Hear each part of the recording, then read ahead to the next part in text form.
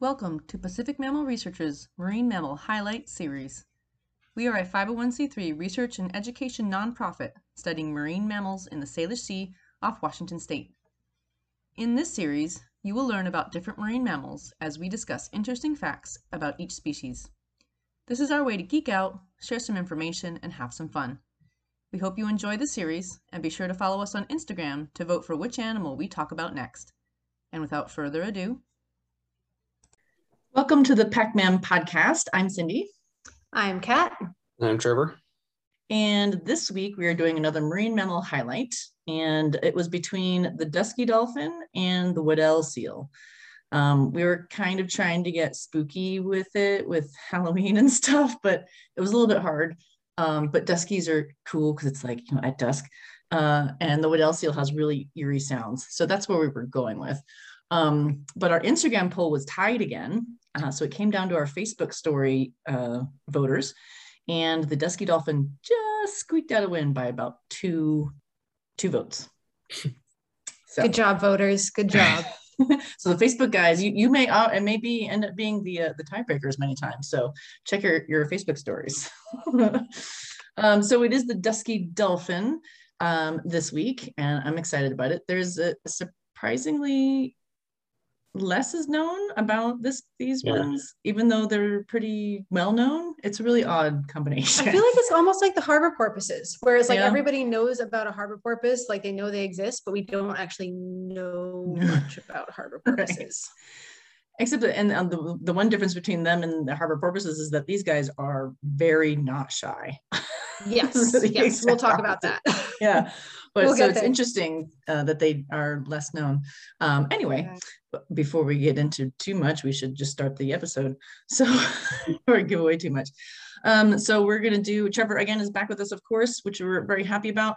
Hopefully for the rest of the season here, and as the winter comes and things calm down a bit in the Pacific Northwest, at least for field season stuff. Yeah, weather-wise, no, but yeah. Yeah, all right. So Trevor's going to start us off with the what they look like and their basic kind of info. Yeah. So first off, I'll just kind of explain where they are. They're only in the southern hemisphere and mainly coastal ecosystems, kind of like the harbor porpoise up here, northern hemisphere coastal, but mainly coastal of the southern hemisphere, and some are offshore, but that's usually like shelves that they're found at. So usually they're found in like upwelling areas. But that being said, like I'll just compare it to the porpoise, where it's kind of everywhere over the northern hemisphere coastal wise. It's a little more restricted in the southern hemisphere for these guys. On the western edge of South America, they're everywhere, but in the same latitude, not really in Africa and Australia. So further south in colder waters is what they prefer. It's interesting off of Argentina that it seemed to be like that's a big population there, and then like New Zealand, and then like little pockets. Little pockets here and there. I mean, there's some in Australia, but like Tasmania area, which is part of Australia. It's not a country. And I actually saw dusky dolphins in New Zealand. So that's cool. Lucky duck. That's so cool. Yeah, bucket list. Did they jump? Did they jump for you? No, we only saw them for like 5 minutes. It was an opportunistic. There they are. Gotta go. Oh well, that's something. But we saw penguins too. So pretty cool. But that's cool. Anywho, they appearance-wise, they're actually pretty small for a dolphin. About 6 feet long. That's it. And I think that's on the upper end too. So it's usually like 5.5. So 6 feet long, not tall, and about 200 pounds or so. It's again almost similar to a harbor porpoise. I mean, 5.5 feet, 150 pounds, a little bit smaller, but so dolphin-wise, they're pretty small. They don't really know the population estimate because the data sucks, and they get killed a lot in Peru, which I'm sure somebody's going to talk about. So I'll get there. Yeah. So they don't really know the population because of data, but appearance-wise, they actually, if you know what a Pacific white-sided dolphin is, up here in the northern hemisphere, they look basically the same. And they're very similar. They're closely related to them too. Exactly. Researchers actually, there's some people who think they're the same species. Really? Yeah. But that's interesting. Yeah, based on some differences, like a paper I was looking at had cytochrome B sequence analysis show that they were different species. Genetics, They are like they're sister species essentially. So those two dolphins share an ancestor. Like if you look at the phylogenetic tree, the nodes. Right, closely related. Mm-hmm. Yeah. So they're super similar. So if you've seen a Pacific white-sided dolphin, imagine that. But so pretty much dark, and then they have a white belly. But that white kind of comes up a little bit halfway up the flank to their beak, but their beak comes dark. And then, which their beak, they don't really have much of one. Like their forehead kind of goes. Yeah, I mean, it's there. It's definitely not a porpoise, but yeah. So very minimal. Beak. And then I imagine it as like Hot Wheel style white that comes in to the flank as well. So imagine like powder shading, and then kind of like a weird swooping white coming in, and then the black. Good reference. Yeah. I like it. Good reference, Trevor. But when they're surfacing, you can't really see that. So the best way is looking at the dorsal, black in the leading edge, and then it trails to more of a white, lighter gray on the trailing edge. Got it. Which again is really similar to Pacific white-sided dolphins, but that's just what they look like. Right. Yeah, they're really striking in color. Their coloration, they're just beautiful. Yeah, and I've seen them, so it's kind of cool. That is very cool. Yeah, they have like this little like stubby little rostrum. Yeah, so really similar to Pacific white-sided dolphin. They are considered separate species as of 2 to 3 million years ago of separation, they think.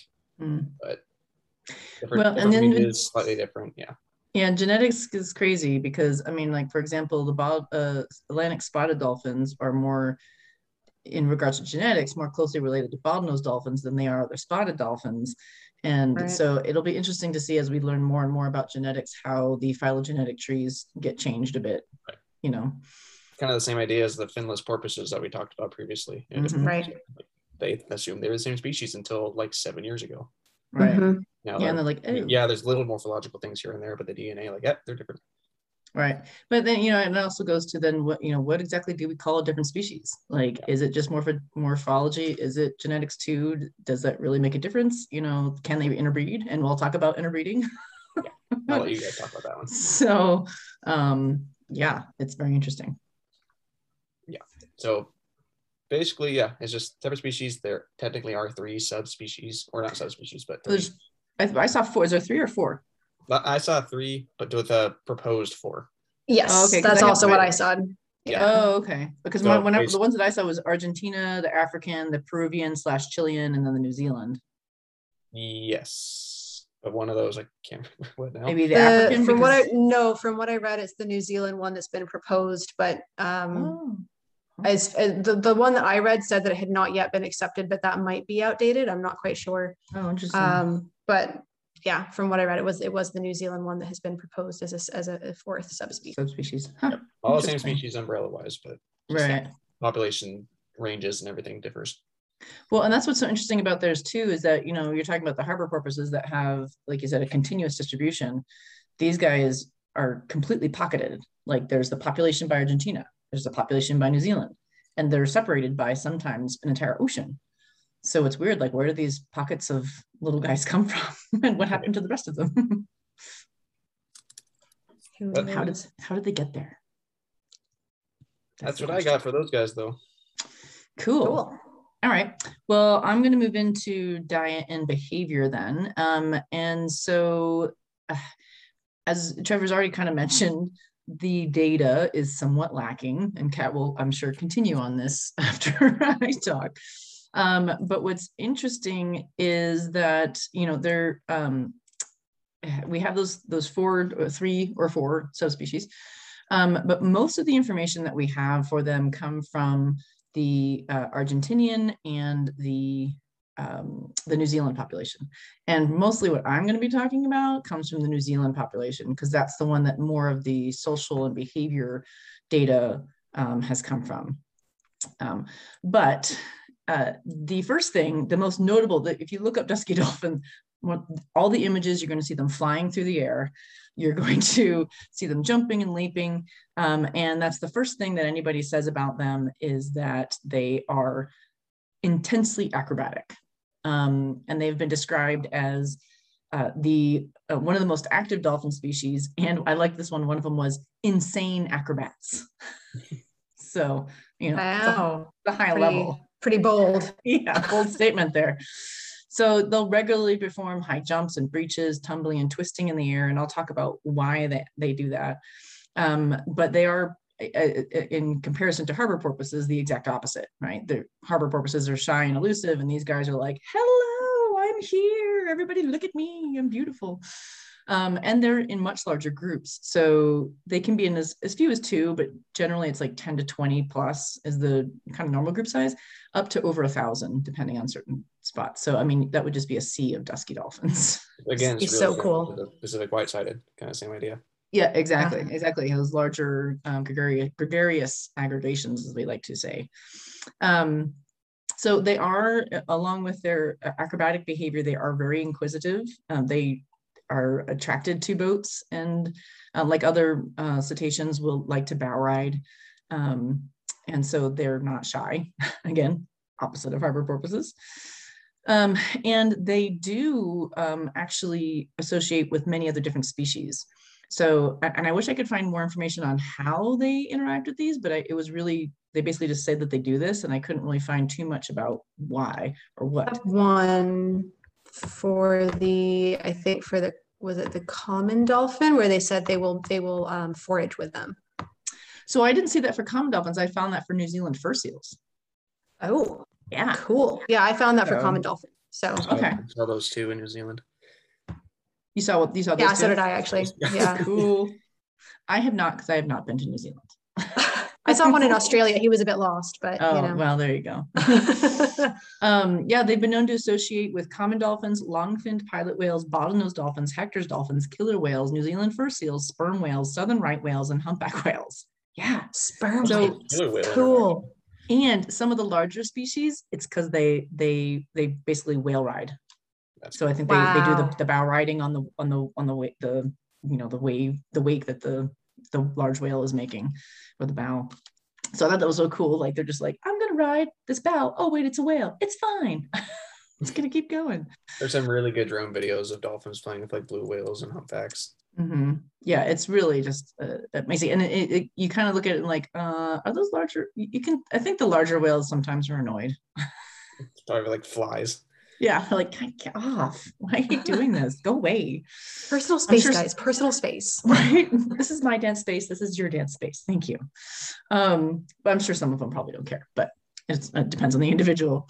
And so I found some interesting stuff. They play with other species too. So they've apparently been known to grab kelp gulls and brown hooded gulls and actually pull them under the water for like 30 centimeters and then let them go.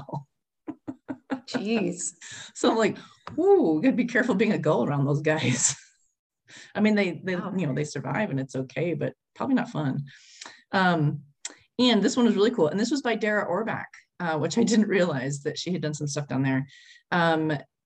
There was a paper that was put out a few years ago that they interacted with common octopus. And so what likely happened is it started with some exploratory behavior, because they don't eat them. They're not in the same niche. They're more, there's no evidence that they eat these. So it probably started this exploratory behavior, like, again, curious, like, let me see if I can do the same thing with this octopus that I do with the gulls, until the octopus detached itself to the dusky dolphin. And then it turned to distress, Yeah. They're like, oh my God, get it off, get it off, get it off, get it off.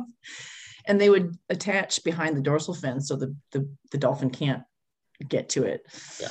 I remember reading that paper actually. Yeah, and they have a great picture of one it's octopus that's like free swimming, and he's like grabbing at the tentacles that the dolphin is. So I always thought of like the curiosity, the adage, curiosity killed the cat. It didn't kill the dolphin, but it probably really annoyed it. Getting an octopus stuck to yourself. Well, honestly, it's lucky that it attached behind the dorsal fin and not in front of the dorsal fin over the blowhole, because that would have been a problem. That would be a problem. Some dolphins have died that way, I think. Right, exactly. Yep. So yeah. Octopus are not things to play with. If you're going to eat it, you better be, you better be doing that for a reason. Yeah. Trying to catch it. So that was really cool. So the other stuff, again, this is geared more towards the New Zealand guys and Kaikoura. Did I say that right? Mm-hmm. Okay. Mm-hmm. So the ones in Kaikoura, like other dolphin species, are highly social, and they live in a kind of a structured fission fusion society. They have long-term associates that they hunt with. So the data that they have for that, they've associated with those same individuals over 1,000 days. So that's like 3 years, roughly. And then they have non-random, kind of more casual acquaintance associates that associate over 200 days. So up to, 3/4 of a year. So they definitely have, these non-random choosing to be with certain individuals. Mm-hmm. And the weird thing is that I couldn't find, I wasn't able to access that paper fully, but I'm not sure exactly how they determine individuals. I'm assuming it's photo ID, but I couldn't find anything on if they do photo ID with these guys. So, good point. Yeah, I'm not sure how they did that, but they do know that mothers and calves are found in very dedicated nursery groups. So instead of like just the groups being larger with calves, they actually are just mothers and calves hanging out. Oh, that's interesting. Yeah, it's separate from the larger subgroups. And they'll go over into those groups too, but they do find those just by themselves. And I'll talk a minute about why that might be important. Is there any male aggression? Yeah, so I'm going to talk about that. Yeah, in the mating. Mm-hmm. So they did look at a recent paper in like 2019 showed evidence of gregariousness that differs between individuals. So how friendly one individual is versus another one, how many friends they have and how many they associate with. So that just highlights the need to look at this at the individual level, like we do with the porpoises and killer whales and bottlenose dolphins. Like knowing those individuals affects, that their choices affect how the social structure is, and we have to understand it from the individual level to understand it as a whole. So there's still a lot to learn about their structure and what they're doing. But as Trevor noted, in New Zealand, there is some inshore offshore movement. So they're mainly inshore, but they do kind of go offshore sometimes. And this is both diurnally, so day and night, as I'll talk about in a second, and also seasonally. So on the winter, they tend to be farther offshore than in the summer. Probably following food is most likely the reason. But again, this may not be the same for each population because they do differ in the habitats that they inhabit and the foraging techniques they use, and they are able to adapt their foraging techniques to the habitat and what prey is available. So they have a pretty good adaptability there. So the other populations may have differing information that we don't know because people haven't looked at them as much. But what they eat is anchovies, mackerel, and sardines, schooling fish, and other types of schooling fish like that. They really eat deep water species like hake and lanternfish and several squid species. And so the two, again, Argentina and New Zealand. Argentina, they feed mostly during the day, and this is cooperatively. So they cooperatively feed on schooling fish. So if you've ever seen the bait balls and the dolphins all kind of cornering around it, and then they dart through it individually to grab the fish. And that's on the continental shelf. But in New Zealand, this sounds more like spinner dolphins, where they rest during the day, and then they move offshore at night to feed on the prey that's associated with the deep scattering layer. So the ones that come up as the moon comes up, they come up to closer to the surface at night. But they will also go to the inshore and feed cooperatively when the prey is available. So again, they have that adaptability, which is important. Question. Mm-hmm. Do they know, are those two different populations feeding on different prey? So yes, and because like one of them is mainly anchovies and I think sardines, the other ones are mackerel and something else. So there's still schooling fish, but there are some differences in between the populations, but some overlap as well. So it probably that difference in diurnal behavior may actually have something to do then with the prey, just how the prey are. Yeah, exactly. Yeah, good point. Cool. Mm-hmm. And so the acrobatic displays during cooperative hunting are thought to help synchronize and coordinate movements and to be able to herd the prey. So obviously, if you're leaping out of the water doing these crazy things, everybody else in the group is probably going to be able to see that. And hear that. And I have a fun fact about the hearing part. Ooh, very cool. Yeah, so when they land in the water, it can be pretty loud. So very cool. We'll put a pin in that so you can talk about that later. My last little bit is about mating. So they can live 30 years or more. I think that's what I kept seeing. And they became sexually mature, and this was varied. in New Zealand, it said 7 to 8, but I saw some other references that said as young as 4 or 5 and 6. So I'm not sure where, maybe that's males that are sexually mature, but not ready to actually, socially mate. But females generally around 7 to 8 is when they're ready.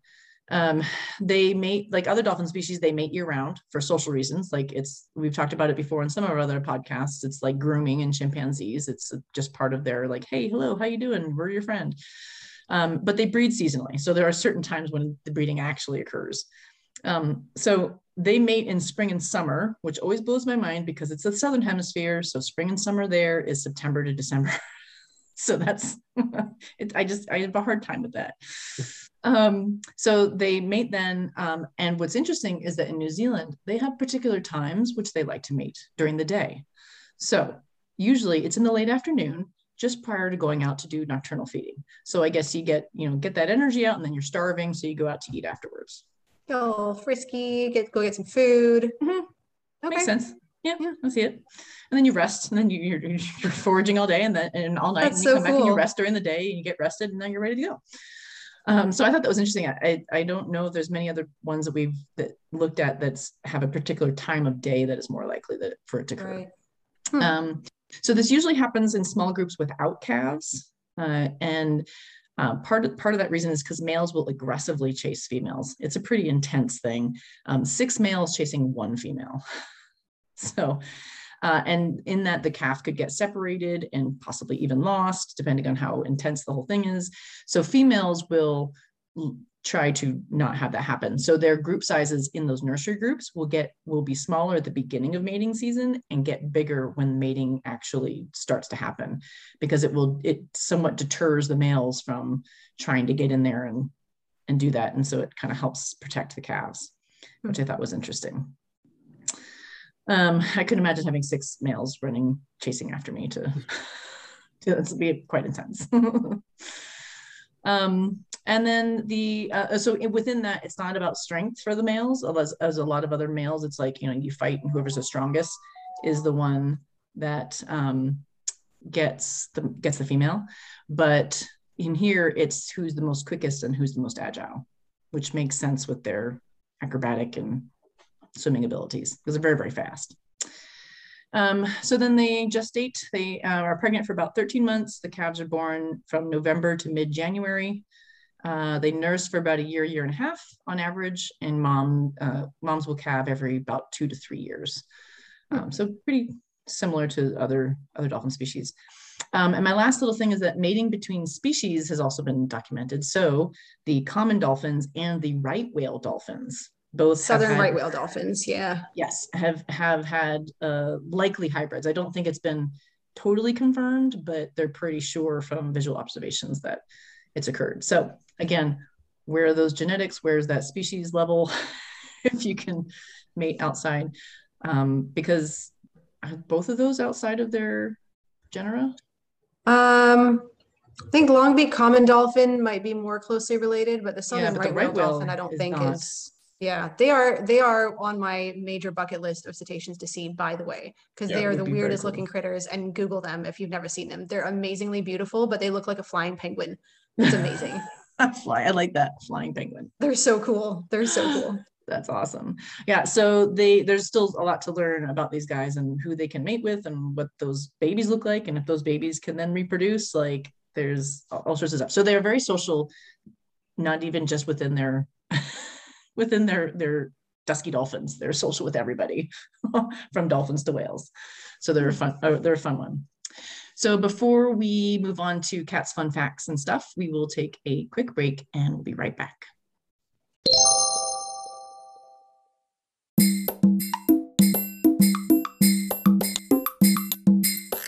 All right, we are back, and during our break, we realized we forgot to say something. So Trevor has a little bit of tidbit of information about the genetics, since we were just talking about hybrids and genetics and things like that. So let's start with that, Trevor. Yeah. So we were talking about how closely related the Pacific white-sided dolphin was to these guys, but they're in the same genus as the hourglass dolphin and Peale's dolphin. Peale, researcher Peale. Mm-hmm. But that being said, they all look super similar. They all have that black shading with the white Hot Wheels style. You're right. It is Hot Wheels. I'm gonna use that forever, but they all look very similar, fairly the same size. Makes sense, but I just right. Mention.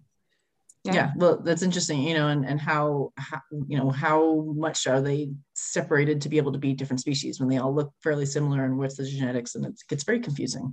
Right. But it is interesting they all look the same. And the Peel's dolphin is actually in the same area-ish as the Dusky. It's at the southern tip of South America.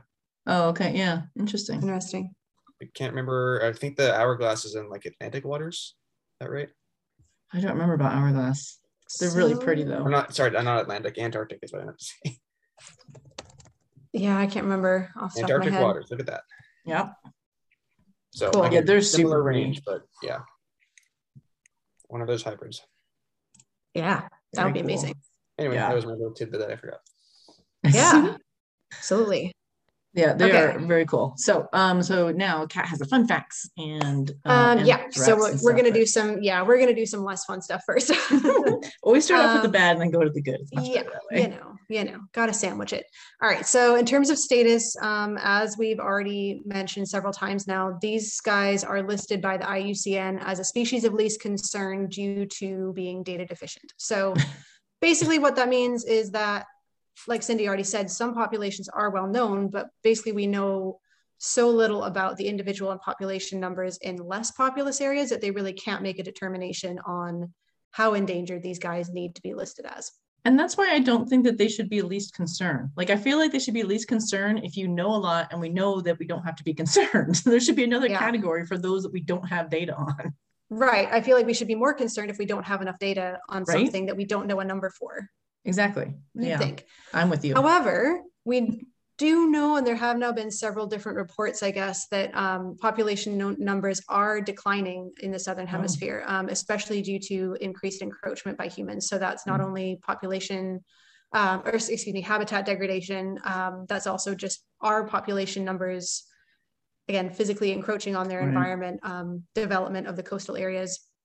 Well, again, because they're coastal species, so it's going to be harder. Shocking. They are much impacted by that, and again, like coastal fishery operations too, can impede their fishing and hunting. Right. And then there's some other things about humans that we'll get into in the threats. In terms of population numbers, like I said, they don't really know, and that's, if you look this up, the answer is basically we don't know. We don't have. That's one of the fun facts. If you look up fun facts of dusky dolphins, it's like we don't know. Yeah. However, I did find the following kind of ballpark estimates, and I will preface this, I don't know how old these estimates are, so I'm not sure if they're, the exact accuracy of this, but the numbers that I found were a little bit over 7,000 animals off the Patagonian coast, around 6,600 animals off of Argentina, and in New Zealand, between 12 and 20,000 animals. Okay, New Zealand is the bigger one, yeah. Very ballpark, but again, just from those basic numbers, New Zealand does seem to consistently be the larger population. And again, it is one of the most well-known populations too, mostly because New Zealand is a highly populated area. So when I think of Duskies, I think tourism New Zealand. Yeah, that's when I see the pictures and everything, Yeah, exactly.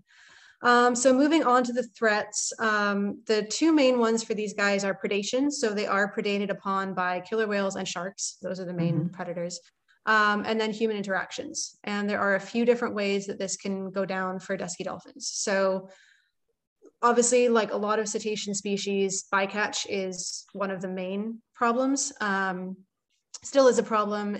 It's becoming less so in certain areas because of regulations around gill netting. But for example, I did find one source that was saying that between 1991 and 1993, so in a 2 to 3 year span, an estimated 7,000 dusky dolphins were captured every year in Peru. But that's how many they're on the population. Right.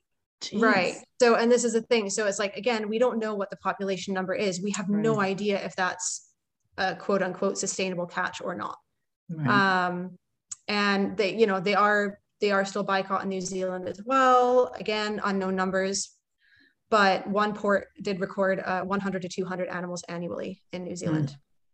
Yeah, I'd have to say, even, you know, we don't know if 6,000 or 7,000 is sustainable. I'd hazard to guess that it's not. Like, I would assume it's not. Big, probably I would assume it's yeah. not. If we don't have a good estimate of their population numbers, it probably means there's not enough of them to have a great number. Well, and then it takes over a year. Right. Yeah. So that's what I'm saying. Like, even if they're like 100,000 animals, taking 6,000 every year, it's going to deplete because they take longer to reproduce. Yep. So. Yeah. So it's not a good thing. Right. And note. Yeah. So like I said, I mean, mostly the gillnet fisheries are the biggest problem simply because of the style of that type of fishery. They get caught in the nets, and they are targeting very similar fish species. And I just read something about gillnet, a paper by or a research by, I think, Jeremy Kiska and a bunch of other people, that they did a trial thing where they had gillnetters put their nets 6 feet below the surface. Somehow they were able to do that, and it reduced bycatch by like 80%. That's good. Yeah. So like there are things out there that we might be able to do very easily that would be less impactful on the fishermen. That would help the dolphins. So anyway, I thought that was win-win. Yeah, and gillnets are, like, we've talked about gillnets before with harbor porpoises and other things. It's not just one species that's an issue. Yeah, unfortunately, that is the main source of bycatch. That is one of the main fisheries that create cetacean bycatch, especially. And I guess Patagonian shrimp fisheries are another one that's especially problematic in regular bycatch of dusky dolphins.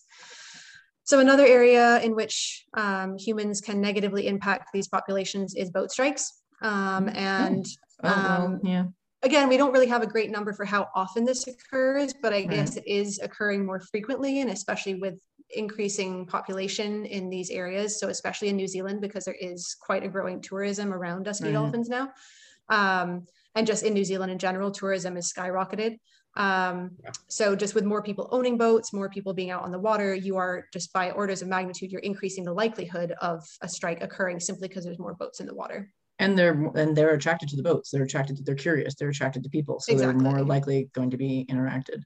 So I wonder if, the spinner dolphins, they just put out that new blanket. You can't, swim with them. You can't get close to them when they're resting during the day in Hawaii, because that's a big industry there. But they're realizing that that's when they rest. And then they go out to feed it nocturnally. So I wonder if something like that may end up happening with the dusky dolphins, because it's in New Zealand, because it's a similar pattern where they're resting during the day and then they're feeding at night. So if they're not getting that rest, it's a big problem. So it'll be interesting to see. And I know there have been more studies and more reports, I think, on the tourism in that area, just trying to look at the impact that it has, because it has grown so much over a relatively short space of time. So yeah, one to watch. And then the other area obviously is active killing. So in South America, as Trevor mentioned earlier, active hunting is still occurring. Just commercial killing has been banned, but they are still frequently hunted for food. So that is something that, again, in the US, we don't really tend to think about people hunting cetaceans for food anymore. That's something that's not really in our awareness anymore, but it does still happen. Is it by like native, or is it everywhere? Because a lot of times you hear of the native fisheries that are culturally continuing to do what they've done in the past. Yeah, that's a good point. I didn't see anything about that. I mean, I would assume it has been a tradition, so it might be a traditional practice. I'm not sure. Yeah, I'm not sure the extent of that. How long it is, Yeah, and I'm not sure if it's something that's like a culturally, special thing that they want to continue to do, or if it's just something they've always done and they're still there, so they continue to do it. Seems like they would be not the best species to try it on, because they're really fast and agile, and it seems like it'd be hard, but they're attracted to both. It still happens. I don't know. Yeah. If there were any captive duskies or not. I've never heard of any. I haven't actually. I don't know. I mean, there's very few captive ones besides bottlenose, just because they're just not, the bottlenose are just hardier than most other dolphin species that can survive the rigors of captivity, unfortunately for them. But there's a few other species that, like, they had Commerson's dolphins at SeaWorld somewhere in Florida, I think. But I've never heard of a dusky. Oh, those ones there. When I was a child, I saw those at SeaWorld. Oh, the Commersons. Yeah, they're beautiful. That's why they're there. Okay. Well, on that note, we can get into some fun facts now. Yeah. That was my last. That is the one thing, I guess, we don't know a lot about these guys, so we don't really have a great understanding of their threats. Right. Okay. So first things first, the Latin name. So the Lagenorhynchus is the main part, and then the second part is obscurus. So it's Lagenorhynchus obscurus is the species, and then obviously each of the subspecies has their own additional subspecies name. Right. And that basically means that the obscurus part refers to dusky or dim. So okay, I thought that was pretty cool. The coloration, I'm assuming, is what they're talking about. Yeah, exactly. So that was pretty neat. So it's again just a pretty one referring to their physical appearance. As Cindy mentioned, they are one of the most agile cetaceans in the world. So not only are they acrobatic, but they are literally apparently the most flexible, one of the most flexible cetaceans in the world. I think the river dolphin would probably pip them a little bit, but pretty impressive. And so they do regularly perform leaps, back slaps, tail slaps, spins, head over tail leaps at the surface, all kinds of just super, super acrobatic. But one of the coolest things ever is that calves are not born with innate knowledge of these moves. And they seem to actually learn them in a very specific order. Culture. How cool is that? So cool. Isn't I don't think that I've said awesome? that for any other ones. I've never heard that before. And I'm assuming this is based on a specific population that they've been able to monitor for long enough. But apparently there's an actual sequence of learning some of these acrobatic moves, so that probably just so you don't hurt yourself. Well, yeah, no, I mean, it's just like a gymnast. You got to practice going into those foam pits before you do those crazy trilly twisty things that you could break your neck with. Or it's again, like a baby, you have to learn how to crawl and then how to walk before you can learn to run, Well, so that's the thing. So, we talk about chin slap breathing. When the babies come up, they don't know how to do the nice little roll at the surface. It takes them time to learn that. And they take their whole head out of the water. And then in the Bahamas, we've seen the spotted dolphins when our boat has been anchored, they'll mom and calf will come up to the bow and almost station on the boat what's not moving. Like she's showing the calf, this is where you would go if you're, when the boat is moving. So they're actually kind of same thing. They're teaching them how to do that behavior. They wouldn't know how to bow ride a boat innately because boats don't exist in nature. Right. So that's interesting that those behavior that you think would be innate are actually learned, because you could break your neck doing it if they're flicking through the water. Right. And there's probably also, again, I was just thinking this idly to myself, but I wonder if there is potentially also a social hierarchy of maybe you don't get to do those certain moves yet because you're not old enough. And that does perhaps, I mean, who knows, but perhaps that does donate, some level of authority in the population. Maybe there's some individuals that are you're the one that's going to do these leaps during feeding behavior because you do it the best. Maybe there's some roles, partitioning of that. Yep. Mm-hmm. That would be so cool. Yeah. Oh my gosh, there's so much to learn about these guys. I know. So that was super cool. That was I should have ended up with that one because that's possibly the coolest that's the best. And then as I mentioned earlier, to put a pin in with the noise part of this. So the noise of them, obviously, because they're doing these highly acrobatic moves, when they land in the water, that slap can be heard up to 1.5 kilometers away. So there is also an element of potential communication happening there. Again, just a broader social implication that we don't think about because we're not living in a water, 3D world of water. We're not living there. So all these different levels of communication that might have a lot more to do with some of those moves than we realize. Well, and I wonder too if that would be something where if your predator you're trying to communicate long distance, and maybe you can't because your vocalizations or whatever, but even if you could, you wouldn't maybe want to be yelling that. It's because the predators would be listening in, but they wouldn't be listening for a slap on the water.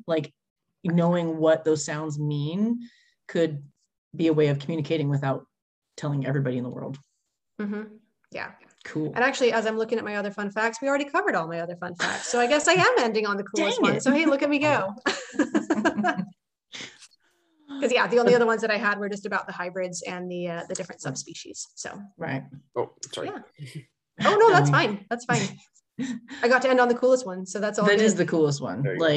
There's just, I mean, that one. I mean, we already know that we need a lot to learn a lot about these guys, but that whole culture side of it is just fascinating about what we could learn. And I think especially with these guys, just as we're learning, just even just going through this podcast, seeing how gregarious they are, how social they are. It's like, there's got to be so much more that you could study about these guys. And I'm sure people are, but it'll be exciting to read some of those papers and actually like dive into that a little bit more and see what we have found out about these populations. Cause I just find it fascinating that they're so sociable. That's just, I don't know why, that just is really well, cool and it's rare it's not rare to talk about interspecies interactions nowadays. Now we've learned more, that we've been out there more, that interspecies interactions happen more often than we previously had understood. But I don't think there's any other species that I know of that has that long of a list of things that they interact with in different ways. So they're playing with one, they're barrel riding with one, they're foraging with another, they're mating with another. And then why are they mating with those? If there's plenty of Duskies around, you know, is it because they just get excited? Some individuals like the extra around Peru. Right. Yeah. So, I mean, who knows? Yeah, it's really interesting. And I think it's really interesting too, is being able to, if we could look at those 4 different subspecies, or at least the 4 different areas, if there are 3 or 4 subspecies, the differences between the behaviors there, because they're not continuous. And so how long have they been separated? What does that do to their social behaviors? Are they the same? You know, we're looking at harbor porpoises and looking at mating and seeing if mating behavior is the same from here to, you know, Europe, but they're somewhat more continuous in their distribution versus these guys. So what does that do to their behavior, and how does that change over time? And does it, or is it just all innate and it's all the same? Right. Well, you have those different threat pressures too, of like, you're more likely to get hunted and killed in South America than you are in New Zealand. Does that influence your level of acrobatic behavior on the surface, say, for example? Right. Or, you know, where you're migrating inshore, offshore versus what prey. If you have that ability to be flexible, maybe you go, oh, well, I'm getting hit by these boats or whatever, so I'm going to go try to eat this other food more. Yeah. That's interesting. Yeah. So fascinating. They're just, you know, they're just super friendly. They're just everyone's best friend. I know. Well, and that's the thing, right? So it's the friendly ones that always get hurt the most, because they're in, you know, they're like, hey, how you doing? I hit by a boat. So it's unfortunate that the friendly ones are the ones that oftentimes have the harder time, but hopefully we can realize that and change it. Yeah. And hopefully we've inspired you to learn a little bit more about dusky dolphins, and maybe throw some support towards people who are doing work on dusky dolphins so we can find out more about them. Exactly. I know there is a group in New Zealand. I know that one's long-term, at least continually. One of my former supervisors actually used to work on dusky dolphins and Hector's dolphins. So she researched. So I know there's some research going out there. I'm not sure about the other places. I know Versig did some stuff. I think it was in either Argentina,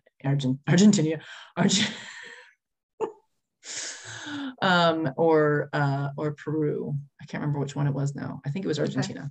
Anyway, so there are some groups out there, but they're definitely have more of a lacking of information on these guys. So hopefully, like I said, go look them up. You can find them on YouTube. If you just put in dusky dolphins, you'll find acrobatic videos from all over the place. From whale watching. Incredibly cool. So so check them out. Love them. Learn about them, and then maybe throw some support to those researchers out there.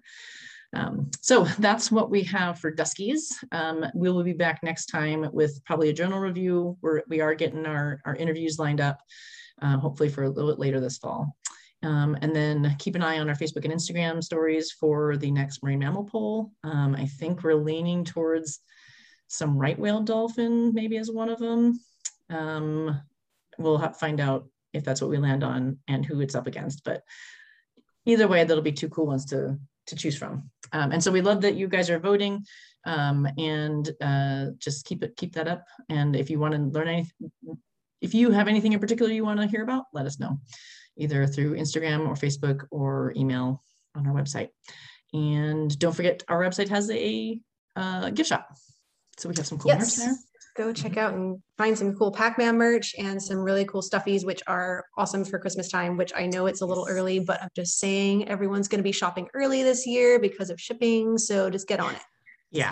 My mom just told me that there's like container ships out there that can't dock because there's not enough people to take the containers off the ships. So you better get started early on your Christmas shopping. So go to our website to help with that. All right. Well, that's it for us, and we will see you next time. Bye. Bye.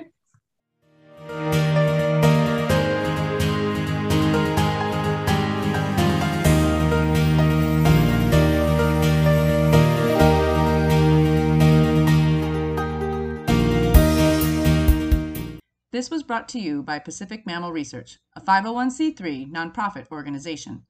To learn more about the species we discuss, check out our blog. Head to our website, www.pacmam.org, that's PACMAM.org, to check it out. Also, help us continue providing fun and educational content like this by donating today. Your help is how we can continue to do our work and share it with you. Thanks.